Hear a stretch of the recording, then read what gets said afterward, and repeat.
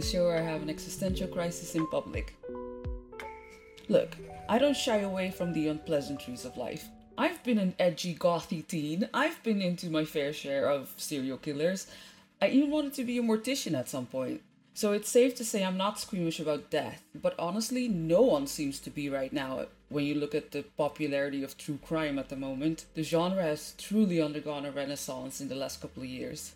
And the way it's being consumed right now, not by edgy teens, but by adults, does leave me with a metric fuck ton of questions. Are there any benefits to consuming this kind of content? Is it morally defensible? Is it informative? Or is it just a tacky mess? Let's talk about it.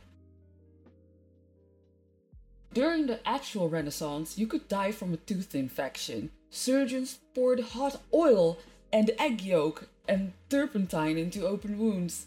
Terrible crimes like stealing bread or being a Protestant led to hangings for the peasants and beheadings for the fancy people. And people used to go to executions all the time with the kids in tow. There would be snack stands and everything. It was truly a family event.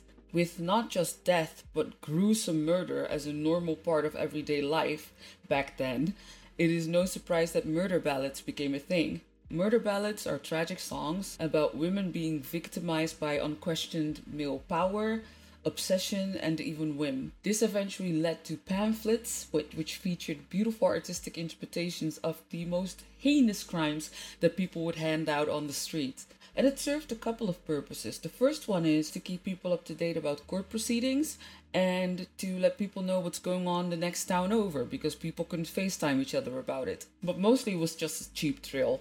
People who could read would read these pamphlets out loud on the street so that everyone could enjoy the heinous murders. People especially loved their stories about dead girls because they could double as a story about morality. The morals of the story mostly being, if you're a pretty woman and you do something incredibly whorish, like show off your ankles, maybe you've had it coming.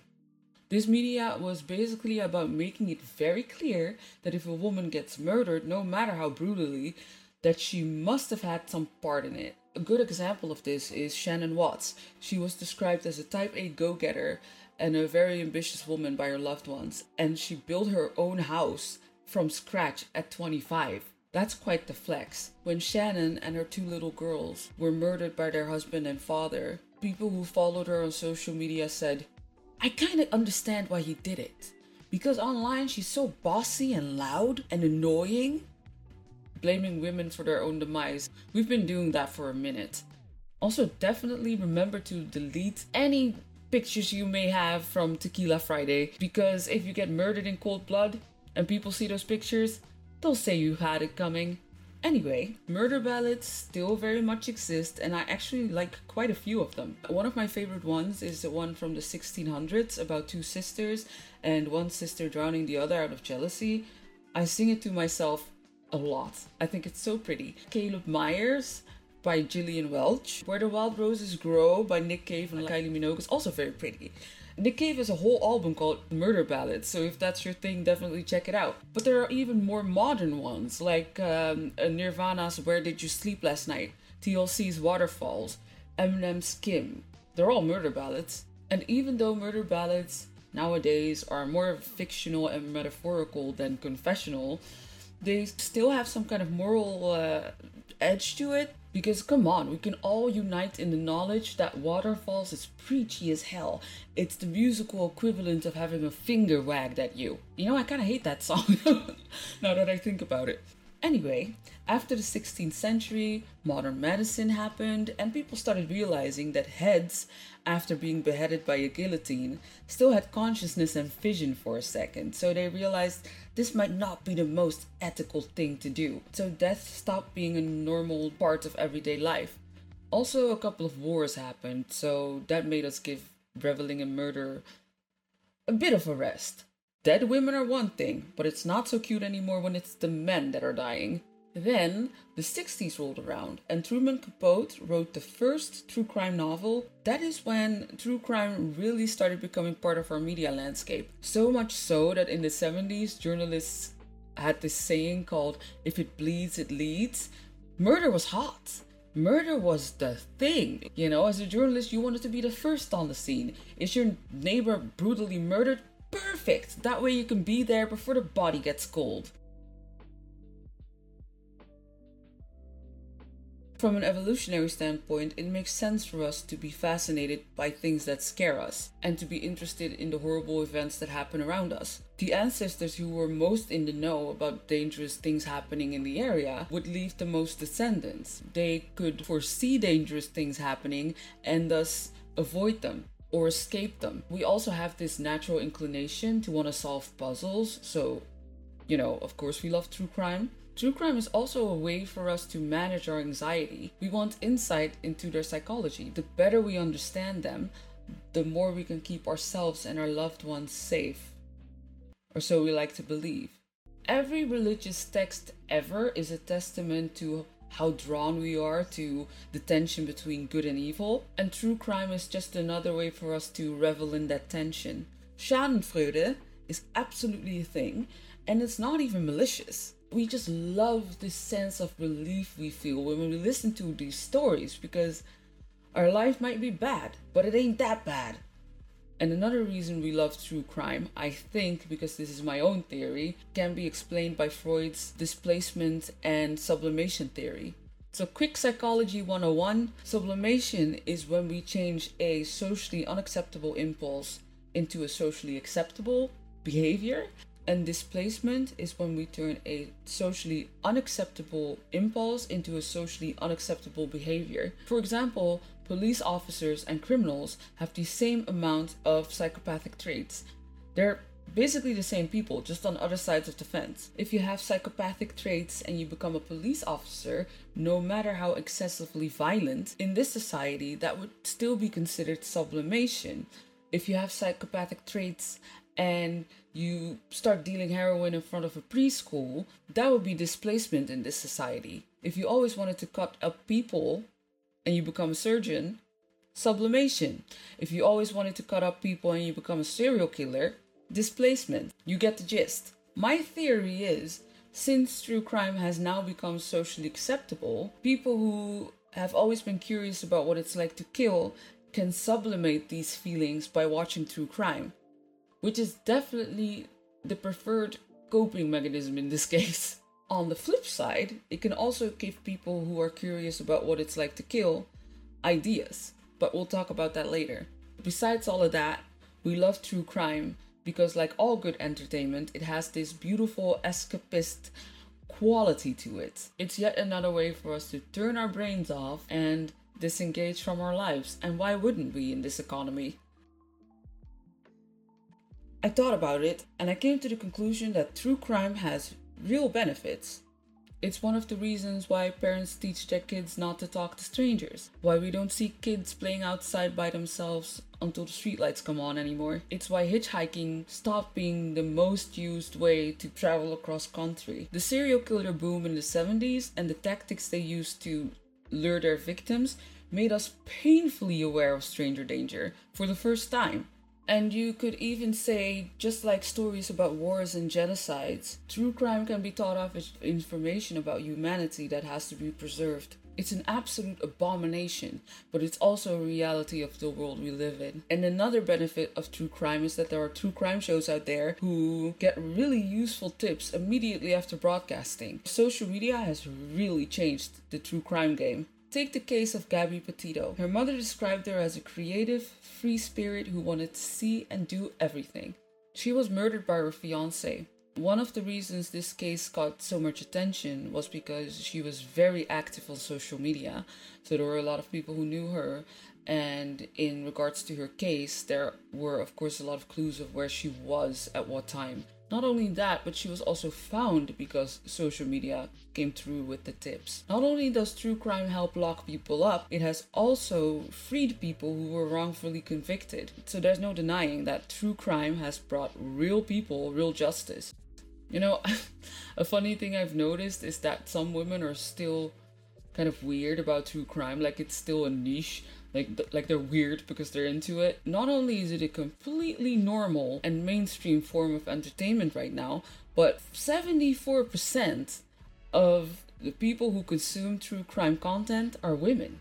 It's a specific kind of violence that appeals to women. And I've also found studies that said a lot of women who are victims of domestic abuse themselves find comfort in true crime content. I will get back to that later.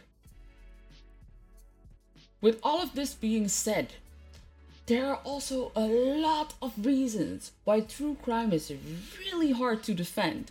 For instance, true crime absolutely fucks with our perception of real crime statistics. It gives off the impression that white women are more often the victims of violent crimes, which is statistically false. It's absolutely true that 70% of interpersonal homicide victims are female. And interpersonal homicide is when someone is killed by people they know. Most often it's intimate partners. But in general, men are 4 times more likely to get killed than women. 80% of all homicide victims are men, compared to 19% of women. And only 1% of all intentional killings can be attributed to serial killers. And I actually think that number is higher, but it'll still be the lowest of all intentional homicide causes. True crime really only represents the tiniest fraction of, I want to say, of the worst crimes out there, but that's not true. The truth is that people aren't only curating these cases based on the details of the crime, but they're carefully curating this content based on who the victim was. I guess what I'm saying is, if a loved one goes missing, you better hope and pray her features are symmetrical enough for people to give a fuck. We're really not above fetishizing the murder of women. There are a plethora of horrifying things that have happened to a variety of people. Yet, just like with murder ballads, most true crime stories revolve around white women and girls who are victimized. JonBenet Ramsey and Madeleine McCann were both really sweet, really extroverted girls, according to their parents. They were absolute dolls. But no one can convince me either of these cases would have gotten the same amount of attention if it was black girls who this happened to. 10,000 of women of color go missing every year. Where's their Netflix original documentary? We love a story about pretty white dead girls. This means there are thousands of families who've lost a loved one under horrifying circumstances, whose cases never got any attention. They never got to use media frenzy to their advantage. On the flip side, vigilante justice is a real problem. Everyone is a crime expert now, of course, so people who are merely suspects in crimes usually get nailed to the cross in the court of public opinion before they have been convicted of anything. I'm sure you've watched a true crime thingy or two where you thought, oh my god, how did this person not realize that insert murderer was a murderer? Look at that guy. This seems innocuous enough, but true crime has this tendency to make people fall into victim-blaming narratives. We do whatever we can to convince ourselves that person must have done something wrong. Maybe they missed something. Maybe they reacted too slow. Maybe they weren't vigilant enough. It's just a way for our brain to protect us. If we blame someone's behavior, we feel safe because then we feel like, oh, well, we don't behave that way, so we're not going to get killed. Because if we were confronted with this situation, we'd be fine. We've watched enough true crime. True crime makes us feel that way. But in 99.9% of the cases, there's nothing the victim could have done to predict what the killer was going to do. You don't expect to be hit over the head with a crowbar by a man who's wearing a fake cast when you help him put his groceries in the car. You don't expect the boy you talk to on campus here and there to break into your apartment and strangle you to death. Thinking anything else is just a gross side effect of consuming too much true crime.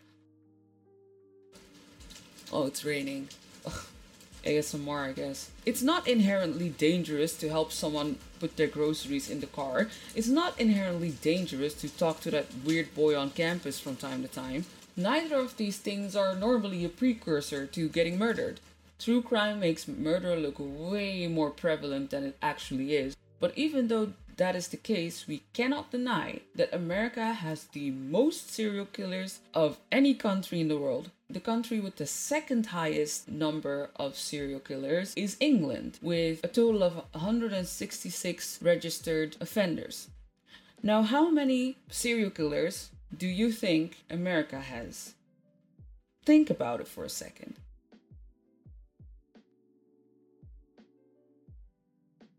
If you said 500, you're wrong. If you said 1,000, you're wrong. If you said 2,000, you're still wrong. The total number is 3,204 registered serial killers.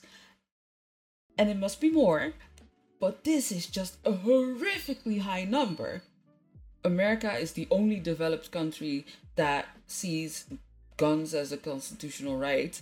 Technically, Mexico and Guatemala are still developing countries, but these are the only 3 countries in which having guns is a constitutional right. And you could argue that that has something to do with how many serial killers there are, but the number's not even that high in Mexico or Guatemala, so that can't be it. This is another theory of mine, but the way American media treats serial killers is pretty great.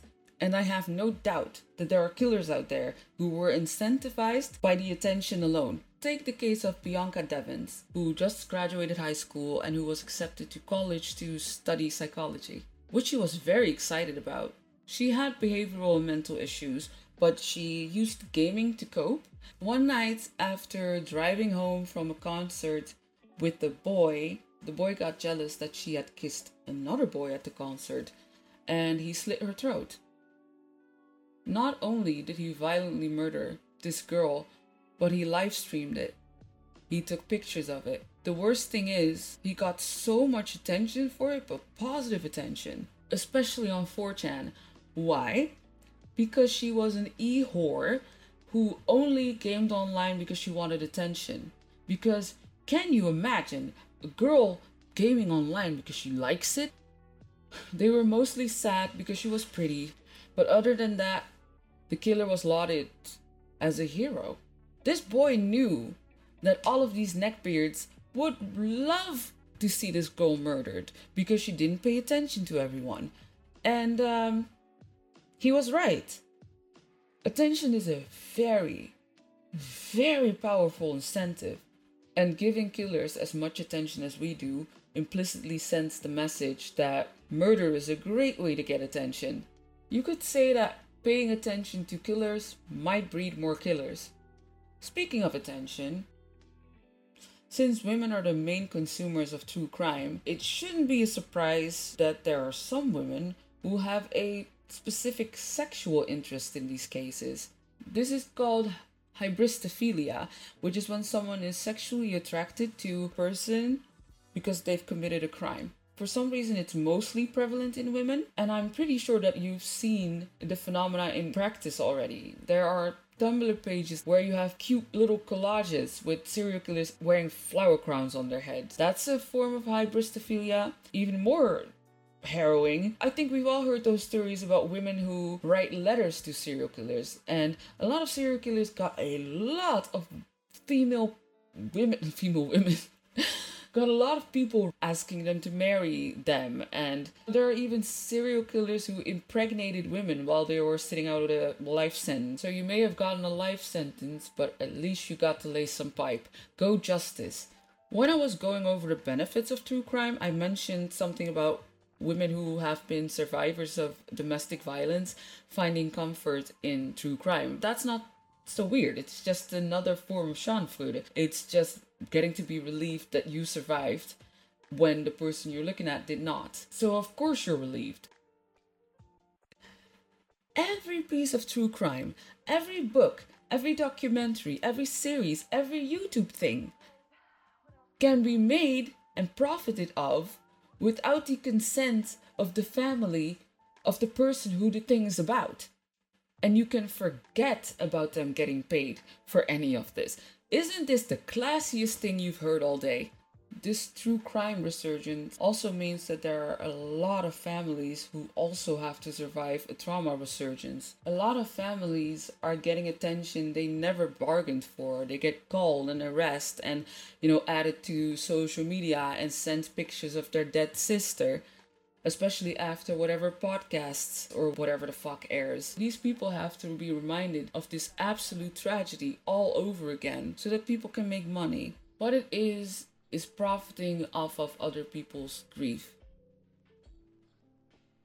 And what I think is a heinous side effect of true crime is that people are so focused on the gruesome details of a murder that they forget it happened to an actual person, to a human being. People are way more interested in the killer and the deeds than the fact that someone suffered in the process. We are more concerned with the reasons why they did it than the fact that they did it. Whether we intend to or not, what we're doing as a society is fetishizing murder and glorifying killers, and we need to be honest about that. Okay, name 5 big serial killers. Go.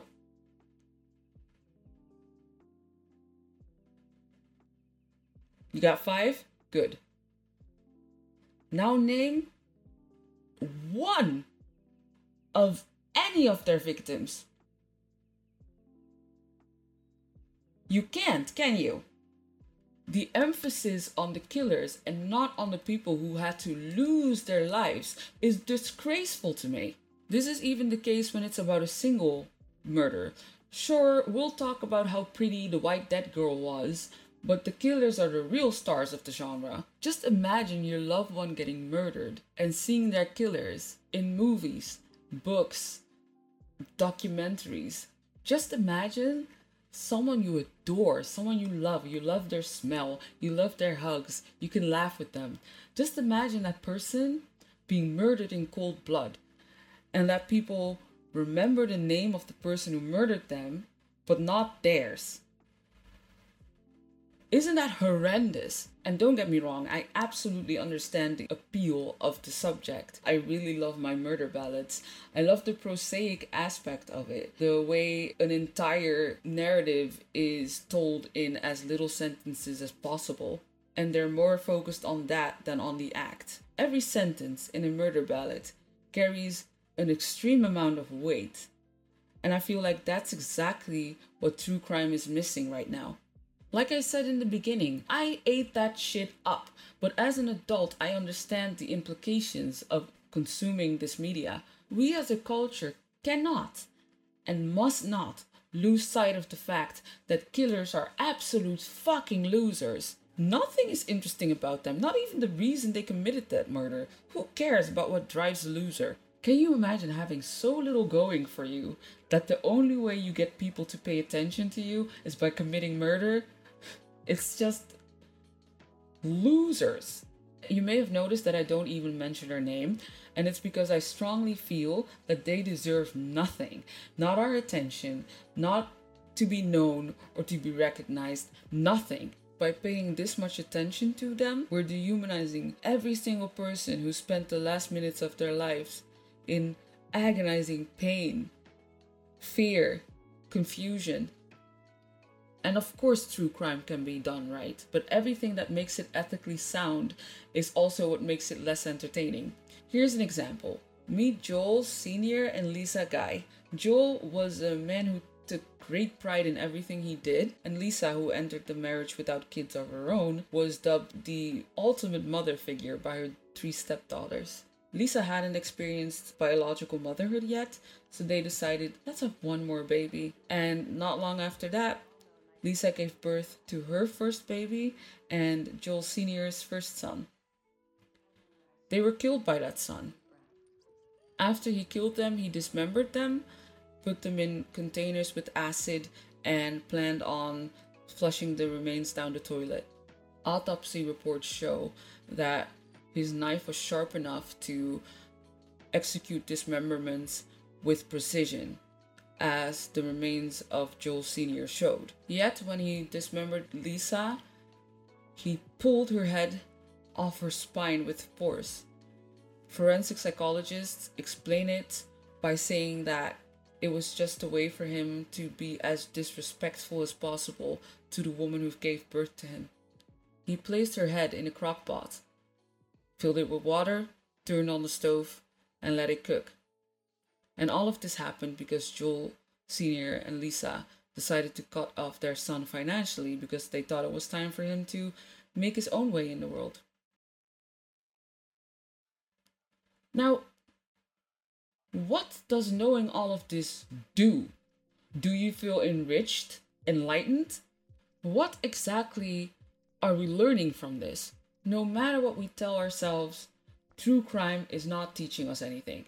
And even if it did, what the fuck would be the lesson? Never love anyone? Never trust anyone? Never have one more baby? Never game online? Never go to concerts with friends? What is the lesson? I'm all for preserving these stories because they happened. They tell a story about humanity. I'm all for archiving these events and relaying them in non-sensationalized ways. But that's not what's happening with true crime. Just like the people before us who went to public executions, we are also entertained by murder. What true crime does is make us see killers as more human than the people who died by their hand. And the victims are reduced to a punchline in some kind of comedy true crime podcast, which in itself is just... I wish I could name them all. I wish I could talk about everyone whose life was cut short by a loser. Because if anyone deserves attention, it's them.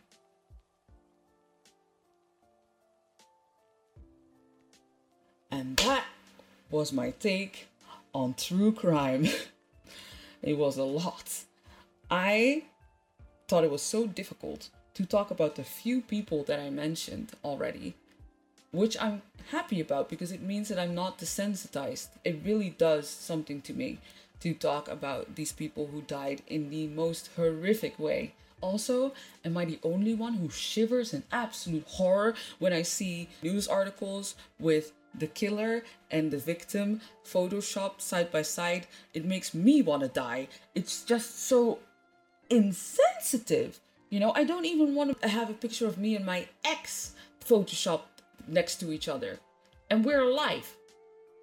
Please give both the victim and the killer a different part in the article instead of putting their pictures next together. Who surfs the internet wants to see their murdered loved one next to the picture of the murderer? It's gross. Anyway, watch whatever the hell you want. Just be mindful of the media you consume is all I'm saying. En maybe check out crimesurvivors.org of als je Nederlands bent, stichtingslachtofferhulp.nl, and read stories of consenting adults who were victims of a crime and survived. Which is technically also true crime, except Netflix is not exploiting it. So that's nice. Thanks for watching. Thanks for listening, and I'll see you in the next one. Bye.